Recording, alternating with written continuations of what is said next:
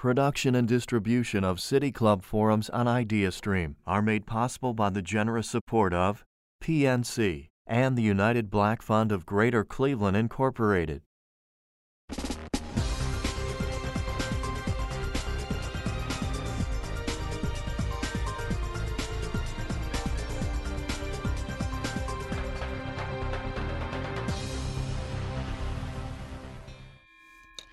Hello and welcome to the City Club of Cleveland, where we are devoted to conversations of consequence that help democracy thrive.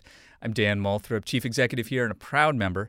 Today's October 30th, and as we have since the pandemic hit Ohio, we are live once again from the studios of 90.3 WCPN IdeaStream. They're our public media partners, and we're deeply grateful for their partnership. It's October 30th, as I said, just 4 days away from Election Day. And with the presidential race at nearly a tie in Ohio, according to recent polls, Ohio appears to be living up to our reputation as a swing state. Ohio has a well-earned reputation there as a bellwether. Since 1896, Ohio has voted with the winner of the presidential contest 29 times, missing only twice, with Thomas Dewey in 1944 and Richard Nixon in 1960. And since the birth of the Republican Party, no member of the GOP has ever won the White House without winning Ohio, and only 2 Democrats have done it, JFK and Grover Cleveland. So who are we, Ohioans, and what makes us so uniquely positioned to reflect the identity of our nation? Award-winning author and essayist David Giffels set out to answer that question and spent a year traveling 4,000 miles throughout the state. He obviously took the scenic route, visiting people and places that offer valuable reflections of the national questions and concerns. He chronicles his journey in a new book. It's called Barnstorming Ohio to Understand America. David Giffels has been dubbed the Bard of Akron by the New York Times. He spent about a quarter century writing about what it means to live in his native state. For 18 years, he covered Ohio as a newspaper journalist, much of that time with the Akron Beacon Journal. His 6 books all have Ohio themes and settings, and he teaches a course on Ohio literature at the University of Akron, where he's a professor of creative writing. He's won many awards, including the Cleveland Arts Prize for Literature, the Ohio Arts Council Individual Excellence Award, and a General Excellence Award from the National Society of Newspaper Columnists. He was selected as the Cuyahoga County Public Library Writer-in-Residence in 2018. We're going to begin with a short reading from David Giffels, followed by a conversation where he'll share stories from his journey and what he learned about the present and future of America from Ohioans. And then we'll turn, as we always do, to your questions. If you have a question for David Giffels, please text it to 330-541-5794. That's 330-541-5794. If you're on Twitter, tweet it at the City Club, and we will work your question in. David Giffels, welcome to the City Club. Thank you, Dan. It's great to be with you in Cleveland without actually having to drive to Cleveland. Oh, that feels like a little bit of some shade, but we will ignore it and let you read from your book. Would you kick us off with a little bit of prose? I will, thanks. This is from very early in the first chapter. I can't say that I was worried that morning in the way I might identify now. Like most people, I was occupied by the immediate concerns of the day, my classes to teach, an eye doctor's appointment, my expiring license plates. But I was worried, the way most people are, for my children, my son, who was beginning the police academy that day, the daughter leaving for class at the downtown university, still fretting over her path, asking me and my wife for an answer that we wished we had. What is my life going to be? I was worried, the way most people are, about the slim black smartphone at my side, the way it distracts and narrows my focus, the drag of social media, and the ways we no longer listen, and the ways we no longer speak. I was worried, the way most people were in 2019, about the chaos, division, and acrimony surrounding the presidency of Donald Trump. I was feeling that morning, like most people, the troubling misalignment of my country. And I was wondering about Ohio, a topic I wonder about perhaps more than any other. What I knew that morning and was beginning to consider in a newly urgent way is that I live in a very particular America, the America of Ohio, which has forever served uniquely as a reflection of the nation, a conscience of sorts. Even in a time when that reflection felt more like one from a funhouse mirror, I believed that in the far reaches of my territory, on farms and in little towns, in factories and in kitchens, there would be an answer to what that misalignment meant. So that's what I set off to find. The Ohio I was about to explore is such a remarkably reliable gauge of Americana that bellwether is our default political cliche, and test marketers beat a perennial path to our food courts. Pulitzer Prize winning native son Louis Bromfield observed nearly a century ago, in verbiage few other self-respecting Midwesterners would use, Ohio is the apotheosis of Americanism. Geographically and culturally, the state is an all-American buffet, an uncannily complete every place. Cleveland is the end of the North. Cincinnati is the beginning of the South. Youngstown is the end of the East. And Hicksville, yes, Hicksville, is the beginning of the Midwest. Across 88 counties, Ohio mashes up broad regions of farmland, major industrial centers, small towns, the third largest university in the country, the second largest Amish population, and a bedraggled vein of Appalachia. It is coastal, it is rural, it is urban and suburban. Mainly because of the industrial age migration of Europeans, white Appalachians, and black Southerners to the cities for factory jobs, Ohio developed a rich cultural and political melting pot. The state's 4 distinct seasons, each intense unto itself, unfold like Currier and Ives without the soft edges. It is the birthplace of professional football, rock and roll, the airplane, and chewing gum. As my friend Seth Borgen, author of a book called If I Die in Ohio, said over beers one night, Ohio has a little of everything and an abundance of nothing. Our uncanny knack for choosing the American president, therefore, should come as no surprise. Since 1896, Ohio's voters have sided with the winner in 29 of 31 presidential elections. No state has a higher percentage of accuracy. No Republican has ever won the presidency without winning Ohio. We are the only state to have a perfect record choosing the victor since 1964. In a 2015 interview with Cincinnati public radio station WVXU, Eric Ostermeyer, a research associate at the University of Minnesota, remarked on Ohio's electoral clairvoyance. The electorate in Ohio is willing to flip back and forth, he said. They have done that plenty of times. But the vote in Ohio always mimics the national vote. It's extraordinary. That's the voice of David Giffels. He's the author of Barnstorming, Ohio, to Understand America. He is our speaker today at our City Club Friday Forum. If you'd like to join the conversation later on with a question of your own or a comment, please text it to 330-541-5794. That's 330-541-5794. You can tweet your question at the City Club, and we'll work them into the program. David Giffels, thank you for that reading. Why did you write this book? It's kind of funny, actually. I'll give you a quick backstory. You mentioned in the introduction that the New York Times, in its review of my previous book, referred to me as the Bard of Akron, a phrase that makes me very self-conscious and even cringe a little bit. Not that I'm not proud of having written a lot about my hometown. It's my favorite subject and a lot about Ohio, but I felt like maybe I was being pigeonholed and it was time to kind of move beyond at least those borders. And so I was casting about for a new idea, And the 2018 midterm elections happened, and I was talking with my agent, and he said, David, it just seems like Ohio just always finds itself at the center of this conversation, the conversation of what happens in election cycles. And he's a New Yorker, but he was aware of Ohio having a sort of a kind of presence in the national conversation.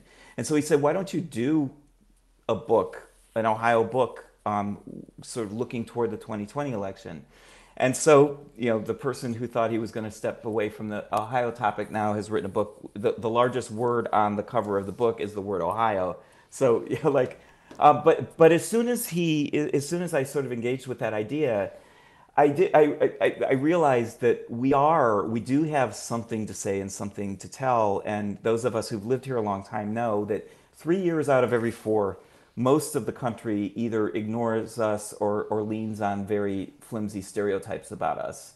And then in the 4th year, everybody kind of comes here looking for, like, trying to poke us and see, what are we going to do? What are we going to do? Like looking for that answer. And very often my experience has been that our narrative gets told to us from outside sources who have tried to do a quick study. And I thought, what I want to do with this book is go to the very heart of that question: what does Ohio have to say about the nation? And tell it very much from within, in authentic voices that were allowed to speak for themselves. How did you decide where to go and who to speak to? Part of it was directed by a notion that political scientists and journalists have used for a long time of the 5 Ohios, which, very briefly, Ohio breaks down into 5 distinct regions: the Northeast, the Southwest, the Southeast, the Northwest, and Central Ohio. And each of those regions votes uniquely in a different way from the others. We have sort of like almost like 5 states within one. And it's not like there's a blend that says this is Ohio represents an average, but rather each of those 5 pieces could be extrapolated onto another part of the country to show how that part of the country is going to vote. So, and it's unusual in that way. No other state kind of breaks down that way.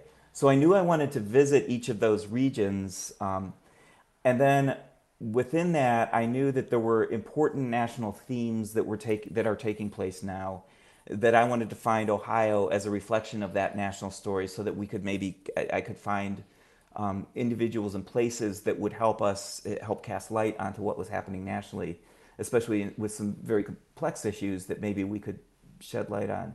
Could you just unpack that a little bit, though? The state is 5 states in one, and so Central Ohio, and you said that each of these regions sort of represents, or could be a proxy almost, for another part of the country. So unpack that a little bit. Sure. How does Northeast Ohio votes in a way that mimics which part of the country, and Central Ohio mimics which other part of the country?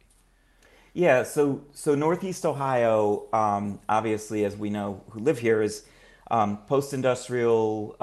It's very blue. It has a lot of old Union influence on Democratic politics, and it tends to more mimic the Northeast of the country.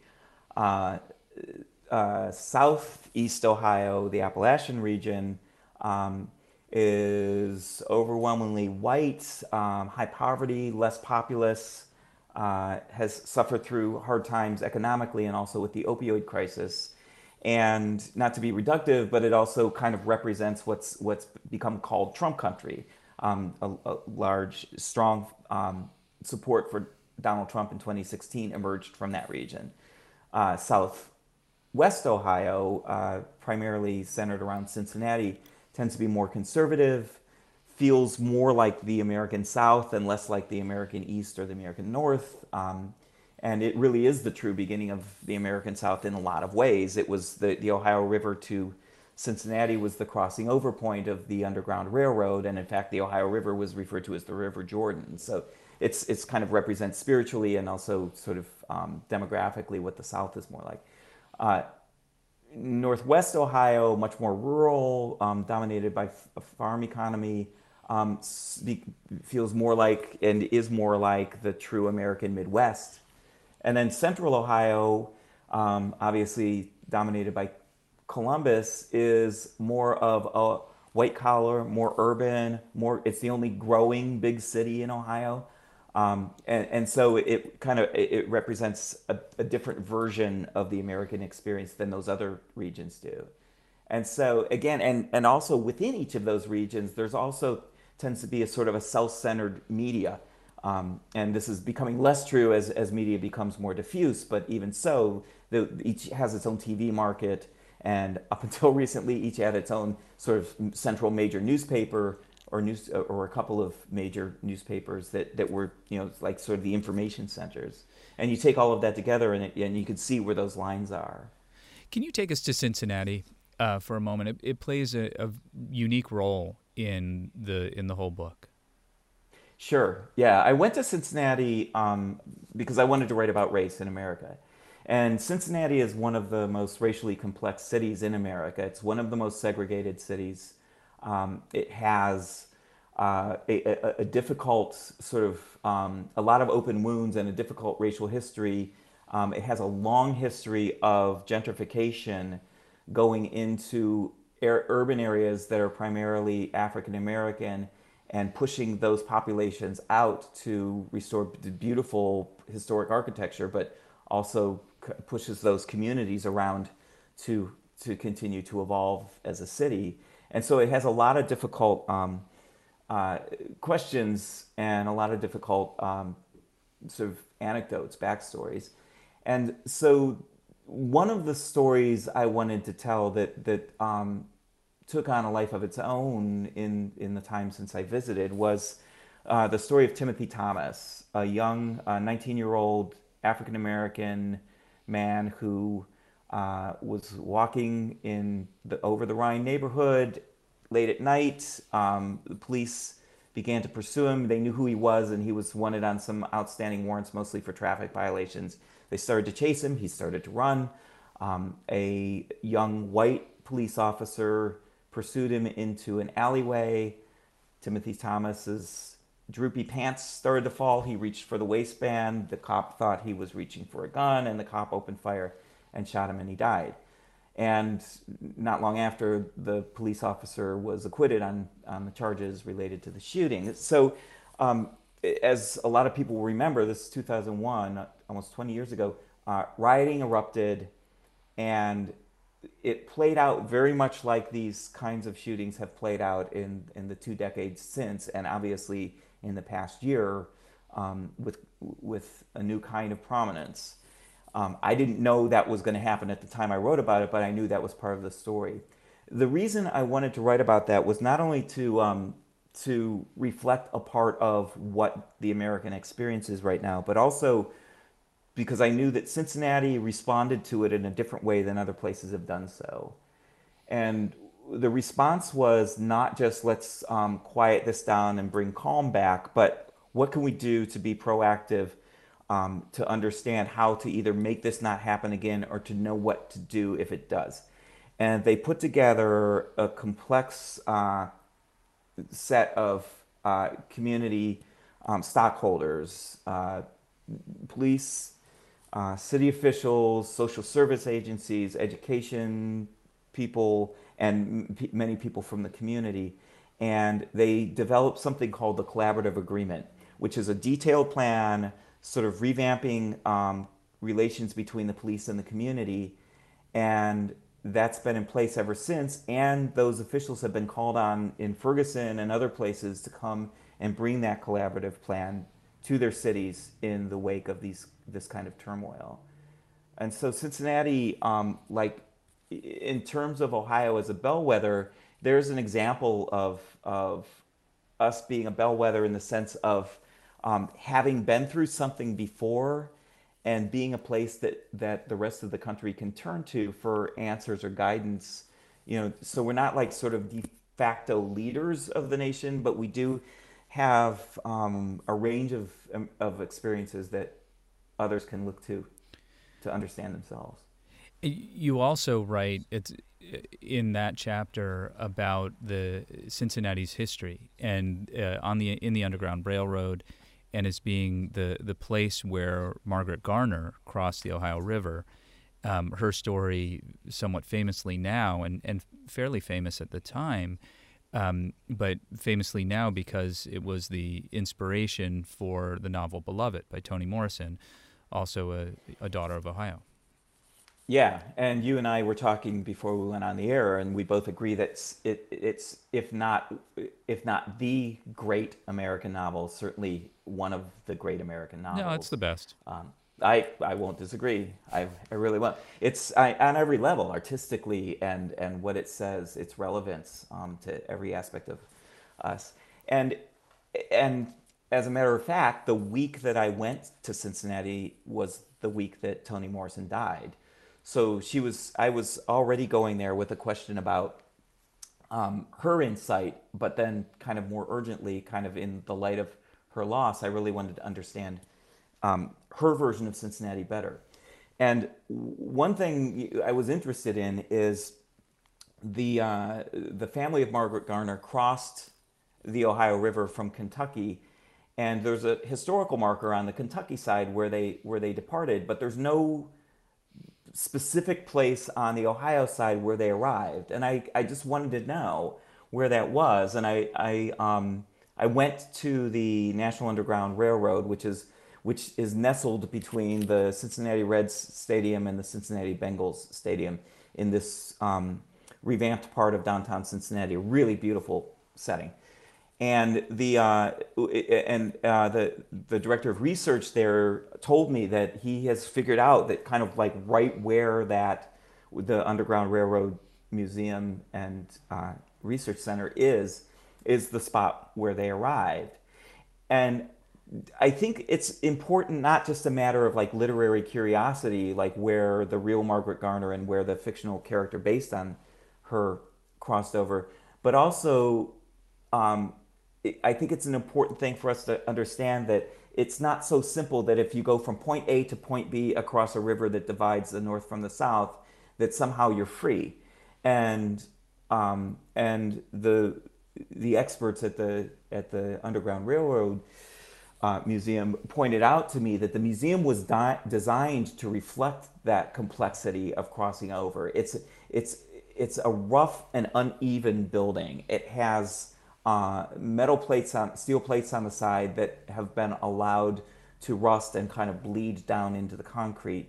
It's got entry points that are sort of like passages through the building that are not straight lines. You cross through and you fall into shadows, and it feels, if you walk through, you can see what it would feel like to escape and hide in shadows and try to move forward, and it doesn't end. So there's this sense of, and as one of the important themes of Beloved is anyone who stops is in danger. The story of race is never over in America, and it would be dangerous for us to think that we've resolved something, and it's fruitful to think that we need to continue to understand it. And Cincinnati tells that story in its geography and in its demographics and in so many important ways. If you're just joining us, our guest for the Friday Forum today at your City Club is David Giffels. He's the author of Barnstorming, Ohio, to Understand America. He's also the author of a few other books. His most recent book prior to this was about building his own coffin, a topic for another day. But David, I want to move diagonally across the state. You cover the entire state. You really did. But I want to ask you to talk a little bit about the Mahoning Valley. There is something very of the moment in the history of the Mahoning Valley, and I know that's sort of a strange, sort of paradoxical way to put it. But I think your book and the chapters in which you speak about, or write about rather, both Jim Trafficant and Tim Ryan kind of encapsulate a lot of that. Yeah, I actually spent more time in the Mahoning Valley than any other part of the state, in part because the book covers 1 year from March 2019 to March 2020. And just as I was entering this project, the Lordstown plant, GM plant, the last Chevy Cruze went down the production line, like the very week I was beginning my work. And so I went straight to Lordstown as my starting point and returned there a number of times. And then a very, very short time after that, Congressman Tim Ryan, who must have gotten wind that I was writing a book about Ohio in a political season. So he threw his hat into the ring for me to run for the Democratic nomination, so I'd have another thing to write about. And so I Perfect. started covering his campaign. Yeah, and it was great because the rally that opened his campaign in downtown Youngstown had sort of this, to me, like this feel that really got to the heart of this book. It's a national campaign that he's announcing. It's national news, but it felt almost like he was running for city council. Like it felt small town, hometown, in an authentic way, and he, as a child of a steel worker who knows what the history of job loss in Lordstown is down to his DNA, was kind of speaking at a moment when sort of the divide between the working people and the people of greater and greater means is kind of at the centerpiece of a lot of what we're talking about. The the How story. does a place like the Mahoning Valley produce congressmen in the same district so completely different as Jim Trafficant, who faced corruption charges multiple times in his illustrious career, and Tim Ryan, a practitioner of mindfulness and meditation? Ohio has a little of everything and an abundance of nothing, as my friend What Ward is said. the slogan? Find it here. um, but Tim Ryan began his career as an aide to Jim Trafficant, and Tim Ryan has had some really valuable insight into Trafficant. Trafficant is, for those who don't know, I can't put him in a nutshell because he's just too rich of a character. But I'm sorry, Jim Trafficant was this outsider populist. He was a Democrat, but a bombastic sort of media baiting populist who knew how to stir up his people. He had a fantastically discombobulated, bouffant hairstyle that was kind of his like first calling card, and he's been referred to for those reasons as the proto-Trump. He was a political figure in the same way that Donald Trump became a political figure. Um, and he was ultimately corrupt. And yet when he was finally convicted and kicked out of Congress and went to prison, he ran again for his seat, the seat he had been basically disbarred from, and he got like close to 20% of the vote. I mean, he remained incredibly popular. He and Tim Ryan are very, very different. Tim Ryan is a more traditional politician, but also they have and has had great staying power. But he and Jim Trafficant, under the surface, had something very much in common, which is they truly understood the people they came from, and in Tim's case, continues to understand. And they could speak in an authentic voice to them that might not even be measurable to outside listeners. Like they understand.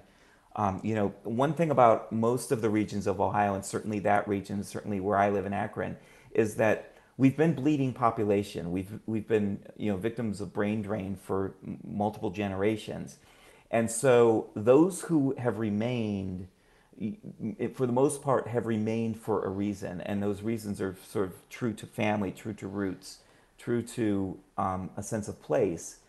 And so we have a very finely tuned language and a very finely tuned civic understanding of one another that Tim Ryan speaks to because he comes from it too. The thesis of that chapter seems to be, or those chapters in which you are writing about the valley, the Mahoning Valley, seems to be really that these are the sorts of things that will happen when people feel as if they're not being listened to. Yes. And the Lordstown story, the closure of the GM plant there, and we say the word Lordstown as if there's a city of Lordstown, and it's just the plant. Well, there's a village, but There's a village, but it's it's really it's dwarfed by the plant. it's a little bit of a ghost town now. The closure of that plant, it's hard to overstate the impact of the closure of that plant.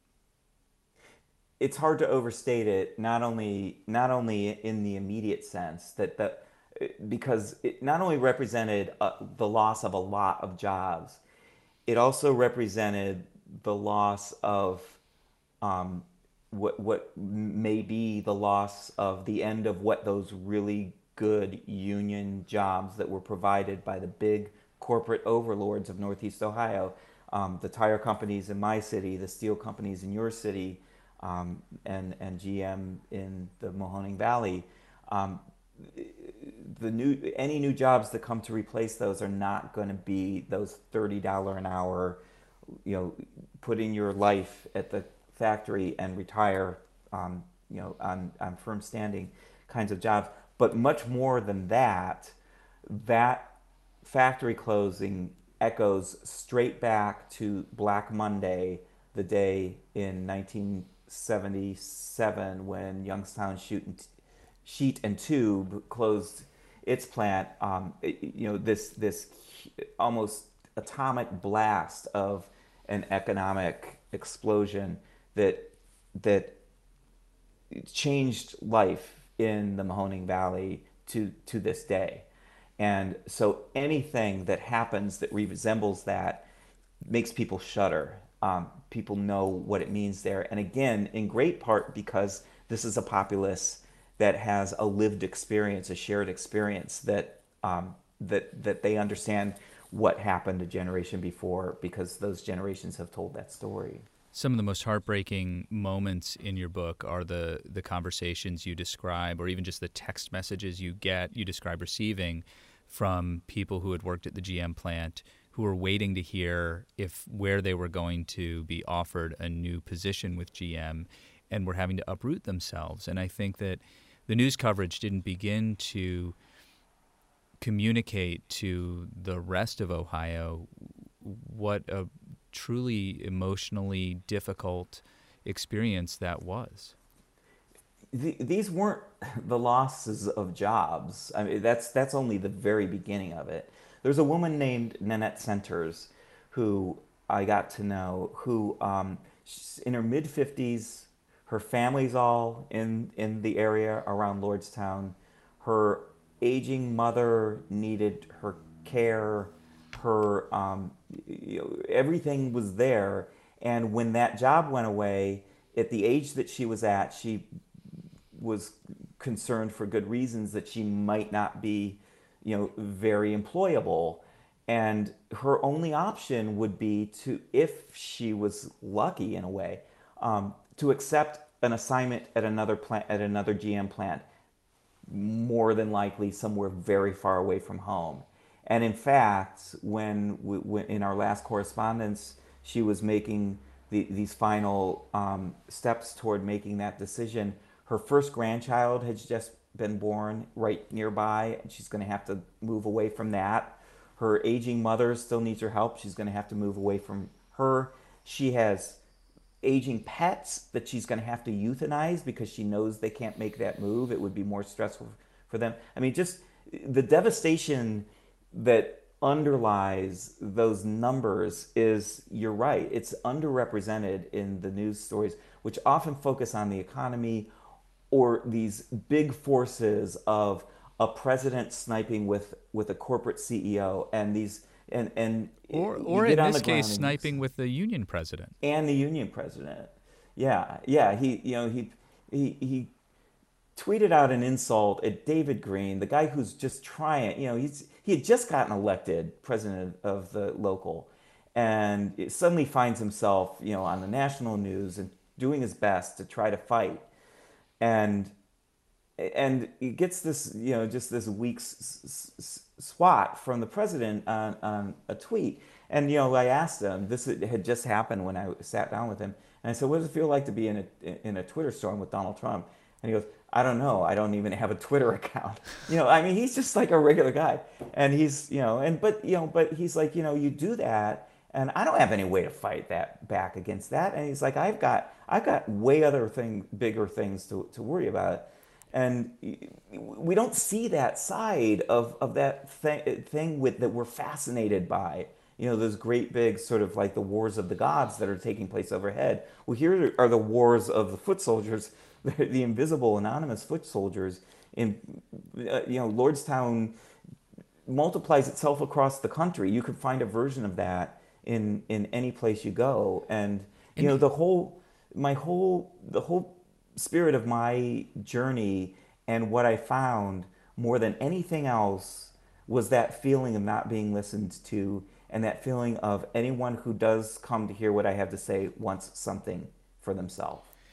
David Giffels is our guest at the City Club Friday Forum today. If you have a question for him, please text it to 330-541-5794 or tweet it at the City Club, and we'll work it into the program. We're going to get to those questions in a second, but just to close out the conversation about Youngstown right now, the president repeatedly promised to bring those jobs back. Told as you report in your book, told people, don't sell your homes, stay, we're going to bring these jobs back, and had said the same to coal miners in Appalachia and the same to others in various industries. How do those voters feel about the president and those promises? Yeah, so I'm not a pollster and I'm not a political scientist. So this is very much like the whole spirit of this book is I wanted individuals to be allowed to speak for themselves and not be turned into political types or fit into a demographic pigeonhole. That said, the people that I talked to, because one of the trends that people are looking at Ohio to try to understand is that the large number of traditional Union Democrats who had voted twice for Barack Obama voted for Donald Trump in 2016. And it happened in Trumbull County, it happened in Mahoning County. Those numbers are very unusual.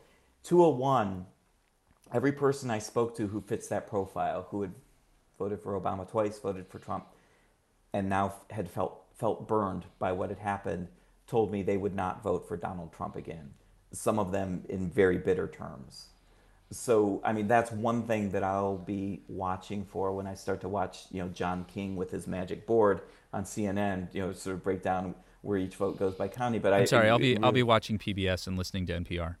Well, Dan, you're a good citizen of the nonprofit world. I'm paid to say that. David Giffels, let's bring in questions from our audience. And since we're talking about the importance of individuals and their stories and their contributions, it's fitting that we start with a question from Michael Patterson, who works for immigration attorney Margaret Wong, and in the Before Times came to every single forum and often asked a question about immigration. And he writes to us, in your travels throughout Ohio, was immigration one of the topics discussed? And if so, what do you think the consensus was? So it's not one of the main themes that I pursued, and so I don't have particular insight there. And I may disappoint the listener by saying this, but one of the reasons it's not one of the points that I pursued is because it didn't seem to be as much on the minds of Ohioans at the time I was beginning my research as other themes did. That's not to say that it is not important or wasn't important then, but it's not something that I did enough interviewing or research on to say anything smart about here. But importantly, it didn't come up organically in conversations as people talked about what was most important to them. That's true. Yeah, it didn't. That's very interesting. Here's a question that, again, you may not have the answer to, but that is not going to stop us from asking it, because it wouldn't stop the questioner from asking it at the City Club. Why does Ohio have so many right-wing extremist groups, and what does that mean as a reflection of the country now and in the future? I can only give an answer from my perspective, but I heard a lot of frustration from all sides when I was traveling. Frustration, again, of not being heard or of not being attended to.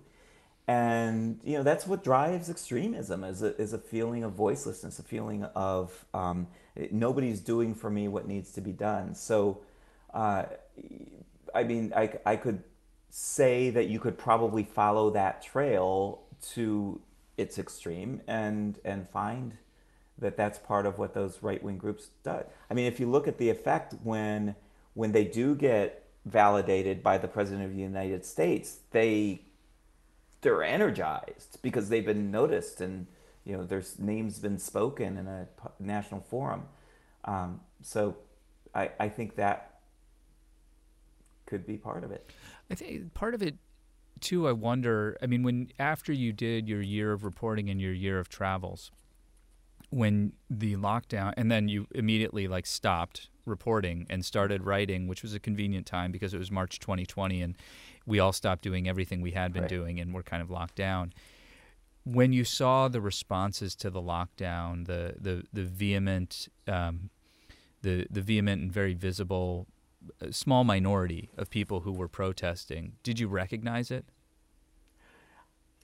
Well, here's what I recognized is I knew, like most people know, like how divided we are, and it's a lot of it's artificial. A lot of it's if because we choose the information we get and because we choose the way we interact on social media, and so we're divided by things that if you took those away, those walls would fall very easily, I think.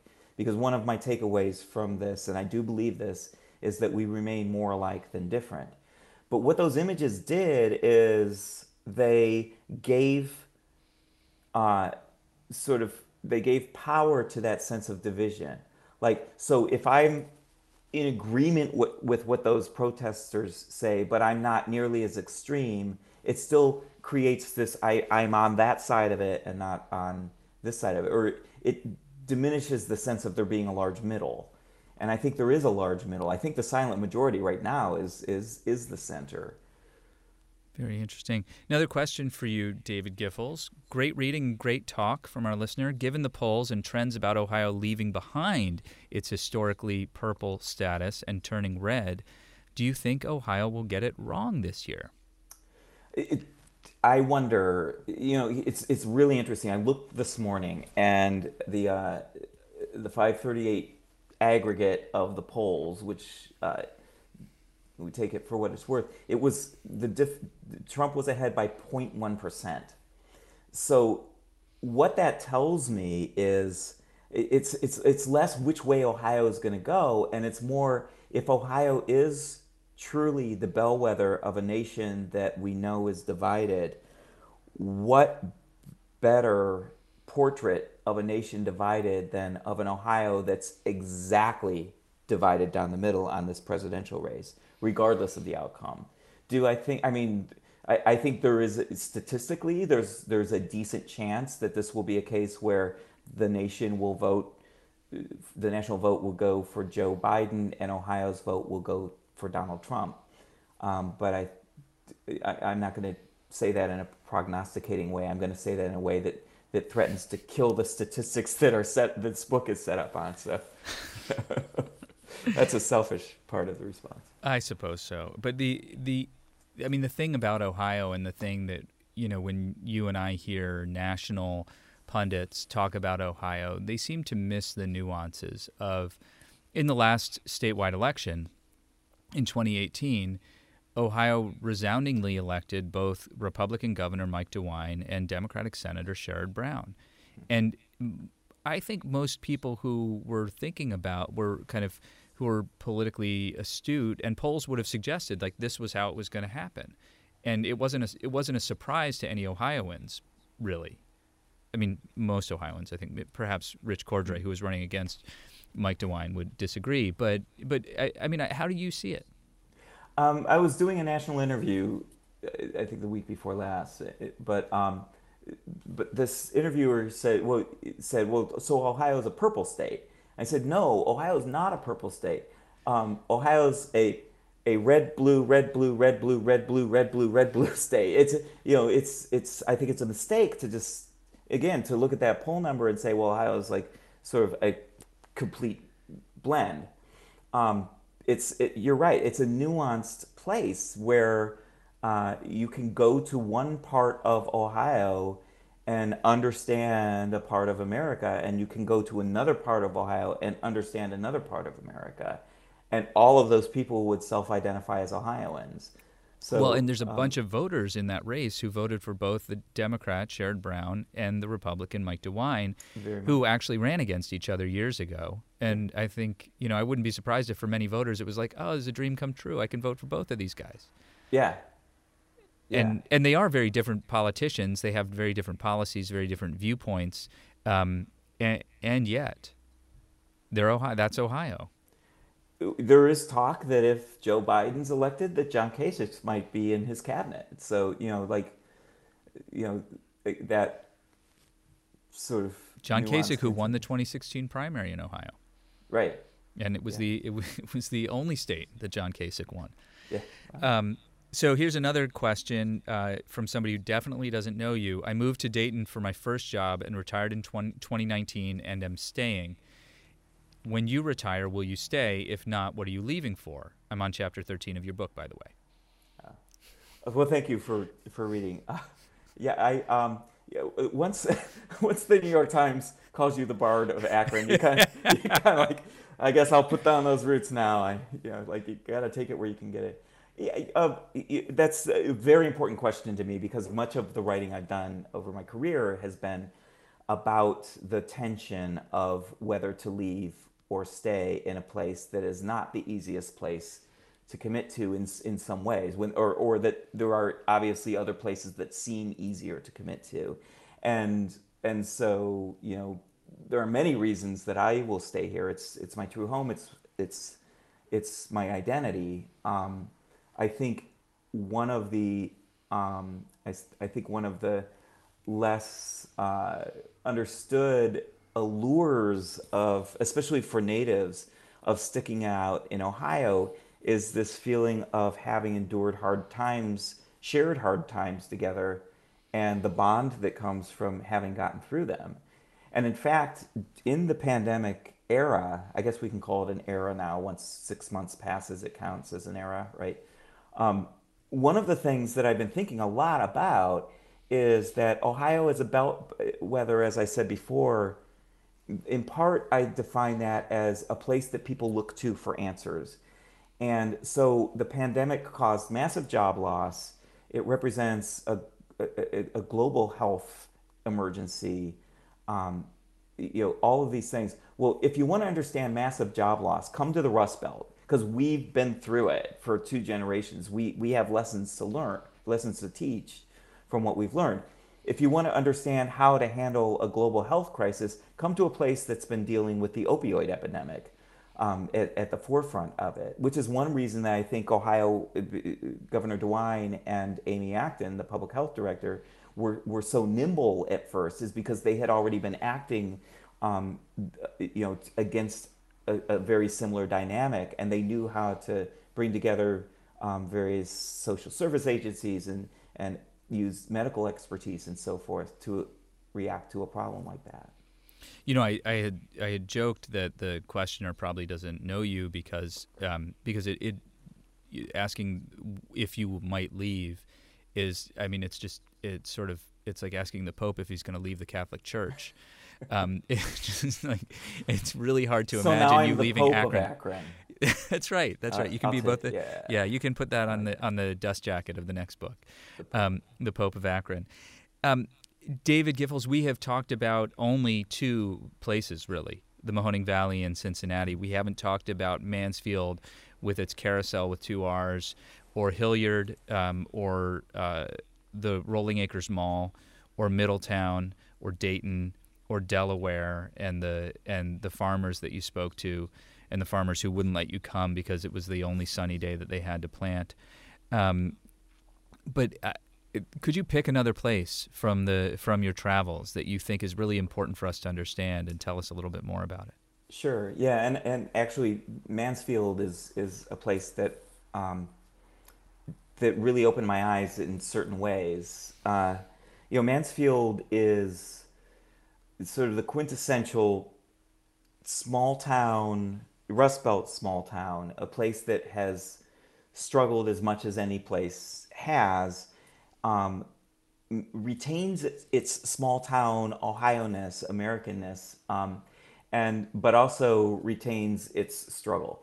And so I went there, and one of the people I wanted to visit with was Leyland Fowler, who is the manager of a little downtown independent bookstore called Main Street Books.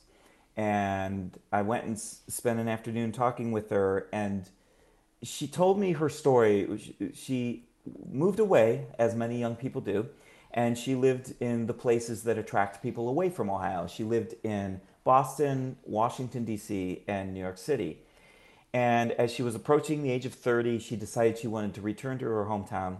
She came back to Mansfield, and she was recruited, enlisted to manage this little independent bookstore. She got the shape of the Ohio flag tattooed on her wrist. She was like back and true blue, committed to Mansfield. And the story she told me, and it's an urgent story. She said, it was easy to exist in those other places I went. It's much harder to exist here in Mansfield. But she said, when I wake up in the morning in my downtown Mansfield apartment, I come down the stairs and I walk through the middle of downtown to the bookshop. And she said, it feels like I'm on Sesame Street. The other shopkeepers are there sort of waving, hi, Leyland, hello, Leyland, it's friendly. And she said, this is the America that people want to believe still exists. This is what people want to believe America is, because we're losing as we become more homogenized, and as our town squares become more like one of these that we're on right now, and less a true town square as we interact less at shopping malls because we're using online commerce. She said, we're losing that sense, but look how hard it is for me to exist. She's not making a living wage. And Mansfield is barely struggling, and nobody else would recognize this as the truth of America. But she said it's important to make decisions in your life that aren't necessarily easy in order to maintain an ideal that we believe is America. Otherwise, we'll lose a sense of our national identity. And she said it in more eloquent terms than I'm putting here, but she really hit to my heart. Well, I had been telling that story when the book came out, and I was doing the early round of interviews and so forth. And in the middle of September, just a few weeks after the book came out, I got an email from Leyland Fowler, heartbroken, letting me know that Main Street Books is closing. No. Yeah, that this bookshop that he had become my example of how what we can still be it's a canary in a coal mine situation. She's a warning sign. We do. It's so easy to exist anymore without thinking about not only how we spend our dollars, but who we support in political races and just how we operate as citizens. And it's easy to not think about it. And even with her as a cautionary tale, her reminder is still there. We have to be mindful of who we are as Americans, even in our smallest transactions, or we can lose a lot more than a little bookstore in Mansfield, Ohio. That I assume that is a casualty of COVID, of this pandemic, and the economic turbulence it has wrought. I can't answer that. I can tell you that bookshop was never making money. But as she told me when I spoke with her, she said the reason the owner maintained it, kept it open, was because, quote, he believes that a downtown needs a bookstore. And so he was even, supporting that same ideal. But yeah, I think at some point in the economic stress of COVID is forcing a lot of those decisions.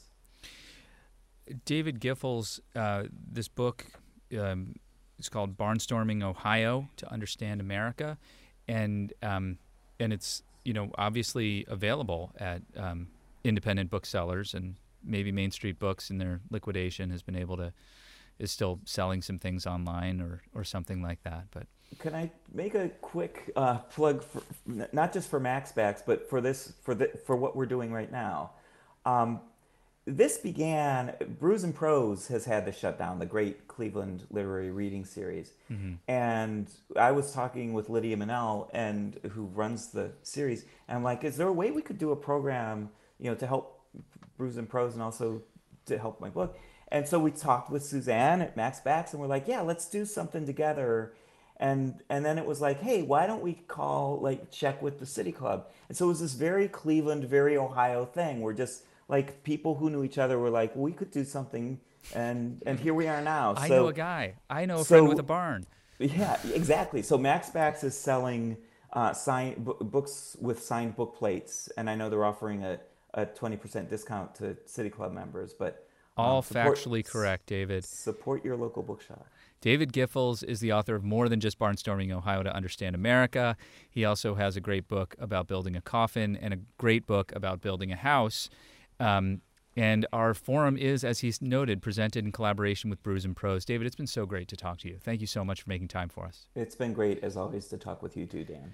Thanks also to our members, sponsors, donors, and others who support our mission to create conversations of consequence that help democracy thrive. You can find out more and join them at cityclub.org/thank-you. Next week, we bring back a couple of City Club favorites, Claire Malone of 538 and Dr. Jeremy Suri of the University of Texas at Austin, to talk about Election Day and any outcomes we know about at that point. Also, please check out our new video series, Democracy Unchained. You can find out more about it at democracyunchained.io. Tom Steyer was on the episode that we just dropped. I'm Dan Moulthrop. Stay strong and stay healthy. Please wash your hands, and thank you for voting. Our forum is adjourned. For information on upcoming speakers or for podcasts of the City Club, go to cityclub.org.